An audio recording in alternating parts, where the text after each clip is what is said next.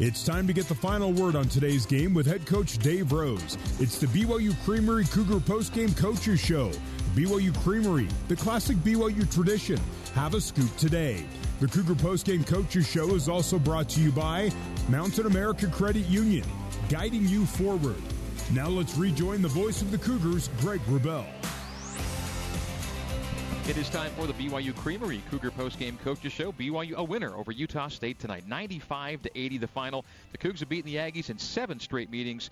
Coach Dave Rose improves to 10-3 against Utah State and a perfect 5-0 here at the Marriott Center. Coach Rose now joining us here courtside. And Coach, congratulations. What a great response from your guys to get this one tonight. Great win. You know, I mean, all wins are great, but this will always be a special one for us because of, you know, just where the situation we were in. And I think that a lot of things were happening tonight that, you know, with Nick coming back and changing our starting lineup and trying to put a game plan together that could slow these guys down because they probably is playing as well as anybody, any group together, you know, all around in the country right now. So I'm proud of the fact that they regrouped, they got themselves together, they were challenged by the coaching staff, and they responded in exactly the way that good teams will respond, where they don't take it on themselves, each one of them. They rely more on each other, and then they all came out and played well. And so I thought the emotion was good. I want to thank the fans that came out because it wasn't the largest crowd we've ever had in here, but it was a good, active, live crowd that helped us, you know, all the way through. And, you know, when you're coming off, 2 or 3 losses, you know, you don't know, you know, who's going to come and support you. And I'm just grateful for these students that showed up and you know, the season ticket holders fan. I think we had about 12,000 people in here, and that was a good feel for our guys. And I think they, you know, and they played with just an emotion where they were together as a group, even through mistakes and, you know, through tough times and through, good play from Utah State, and they just stayed together, and I thought it was a great win. Well, as players, we all face a couple game lose, except maybe you at Houston. I don't know if you guys ever lost that many games. Maybe in 4 years you lost 3 games, but you mentioned you challenged the guys. How do you challenge them in that situation over the last couple days? Well, this was an interesting week. Last week was, and you know, it's Christmas around the world when they come in and take our building. Every year is different, and you got those 2 road games on the road in preseason, and you got to figure out how you're going to deal with it. And we've played a couple neutral court games at that time. We played games on the West Coast, tried to stay close to home, and this year we got a game in Chicago and a game in Ogden, or out in Illinois, and a game in Normal, Illinois, and in Ogden. And I think the disappointment of that loss, you know, in Illinois State kind of carried over, and that's not a real characteristic of our teams over the years. So the challenge was to find some real emotion in the actual process and how you play possession by possession and you communicate to each other. And a guy dives on the floor for a ball, and then you get another guy, you know, 2 or 3 guys over there to pull him up and get him up, and then how you try to double team in the post and then respond back to recover your man. And you know, there's a lot of things in our scouting report that made us really nervous. We didn't know if we could actually accomplish it because of how effective these guys were playing. But our guys not only, you know, took the challenge, but they really exceeded in it, because of all the things I thought would happen here tonight, I didn't think that, you know, we would be playing with the 20-point lead most of the night, you know, and that's just a credit to our guys.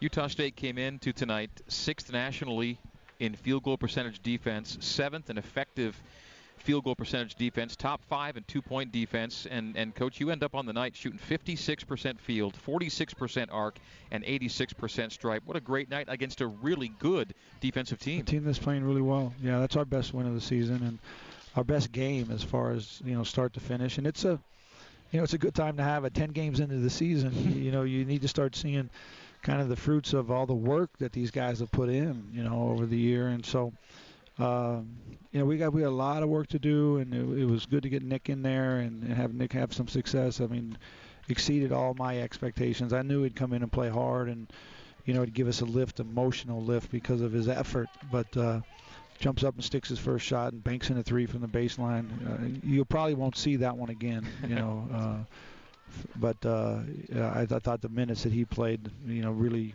gave our guys a lift. And now we'll try to put it all together. I'll tell you one thing, McKay Cannon did everything that we wanted him to do in those first 7-8 minutes, chasing Sam around and got him in tough spots. And, he had a hard time getting shots off early. And you can see what kind of player he is. He had a great second half. But our guys were ready for it, and I thought they just executed really well. Another number on Nick. He was plus 17 in under 19 minutes of play and scoring his 11 points. Really was a great night. Your three-point percentage has gone up in 3 consecutive games now. And it's good to see the first one go in tonight. Yeah. Right? Yeah. We jumped up and banged that thing. And I'm still trying to figure out what's the best number for our guys. I said the other night that I didn't think 14 was enough, but I don't know if 30 plus is the right number either. Well, maybe 24 is the sweet spot. Yeah, or if we go for 11 for 22 every game, I'd take that too. Yeah. Yep. Pretty darn close to it. 11 for 24 tonight, 46% on the night. We'll take a break. More from Coach Dave Rose coming up on the new skin, or rather the new skin, BYU Sports Network. You're listening to the BYU Creamery Cougar Postgame Coaches Show on the new skin, BYU Sports Network. Now back to the voice of the Cougars, Greg Wrubell. Welcome back courtside to the BYU Creamery Cougar Postgame Coaches Show. Greg Wrubell and Mark Durant visiting with Coach Dave Rose. BYU a winner tonight, 95-80 over Utah State. And yet another night where we talk about other things before we get to Yoli Childs, who Coach Rose just had another 31-point night tonight. Yeah, and he early in the game, they paid so much attention to him, which helped everybody get free looks, which we've been kind of expecting all year that he's been so unselfish, and we get that thing out, and you could just see what happened when we started making perimeter shots, that they got softer and softer with him on the double team, and then he had plenty of room to kind of roam around in there, and he's so good at that little flip hook shot over his left shoulder, and his ability to get him up and then come back with his left hand. And he made a couple nice followays. This big kid, this Keita is a guy who can, he's going to be a terrific player. I mean, he's got great timing, and he's long and extremely athletic, and I think that Yo was comfortable with him one-on-one, and then when Quinn Taylor came in and guarded him, number 10,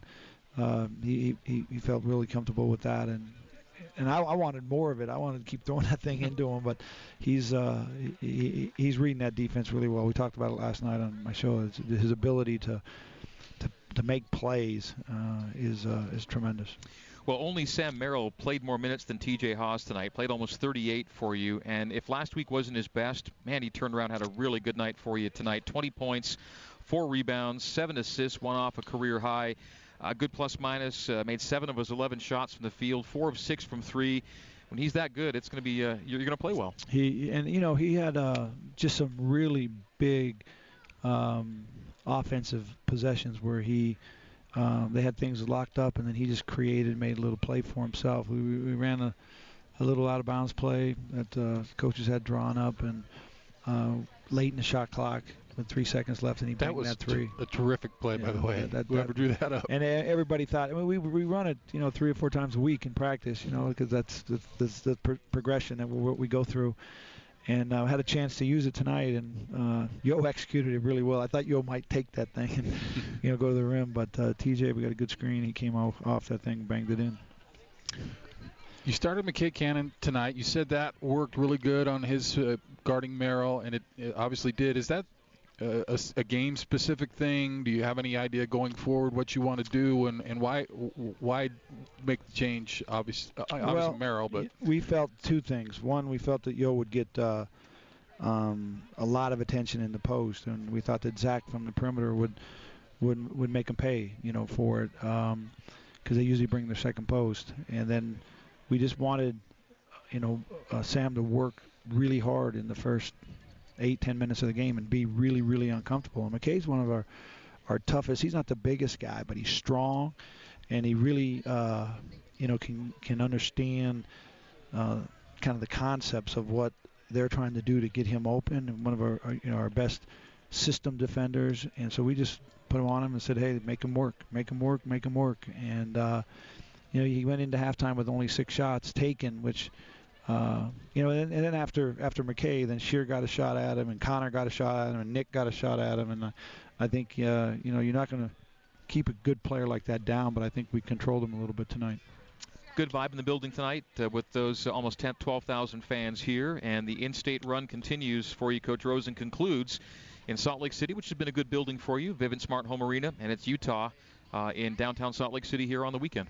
Yeah, and they've had a week to watch us and figure us out. We get a couple days for them, and I'm excited to be able to play that game. I think that players are excited to play it. We'll see how it's the second year of the Beehive Classic, and next year we play Utah State up there in the Vivint Arena, and hopefully it continues, but we'll see. Hopefully the fans in the state support it so that we can at least justify it financially, whoever is making those decisions. But I like the feel of it, and hopefully it's a good day for us. It's an 11 a.m. radio pregame and a noon tip for BYU and Utah, followed by Utah State and Weber State. And by the way, the job Craig Smith's doing with his first team in Logan is pretty impressive. Really, really impressive. I told him that. I think he's going to have a lot of fun. I mean, see, it's a young team, but I think he's, he kind of got a bad hop coming out of the conference meetings as far as where he's going to be picked, and I think these guys are all determined that that's not where they're going to finish in the Mountain West Conference, and I think it'll be fun watching them throughout the year to see how they do. You've been in that spot where you were picked lower than you thought you'd be, and you finished a lot higher. My first year, yeah, and the number was the same, number 9. And I do remember, the determined group of guys who were just bound to make sure that that's not what happened, and I think he's got the same attitude going with that group. Well, memorable night tonight for your guys. Great response, and best of luck here against the Utes on the weekend, Dave. All right, thanks a lot, Greg. All right, that's Coach Dave Rose. We'll hear from Craig Smith next here on the new skin, BYU Sports Network.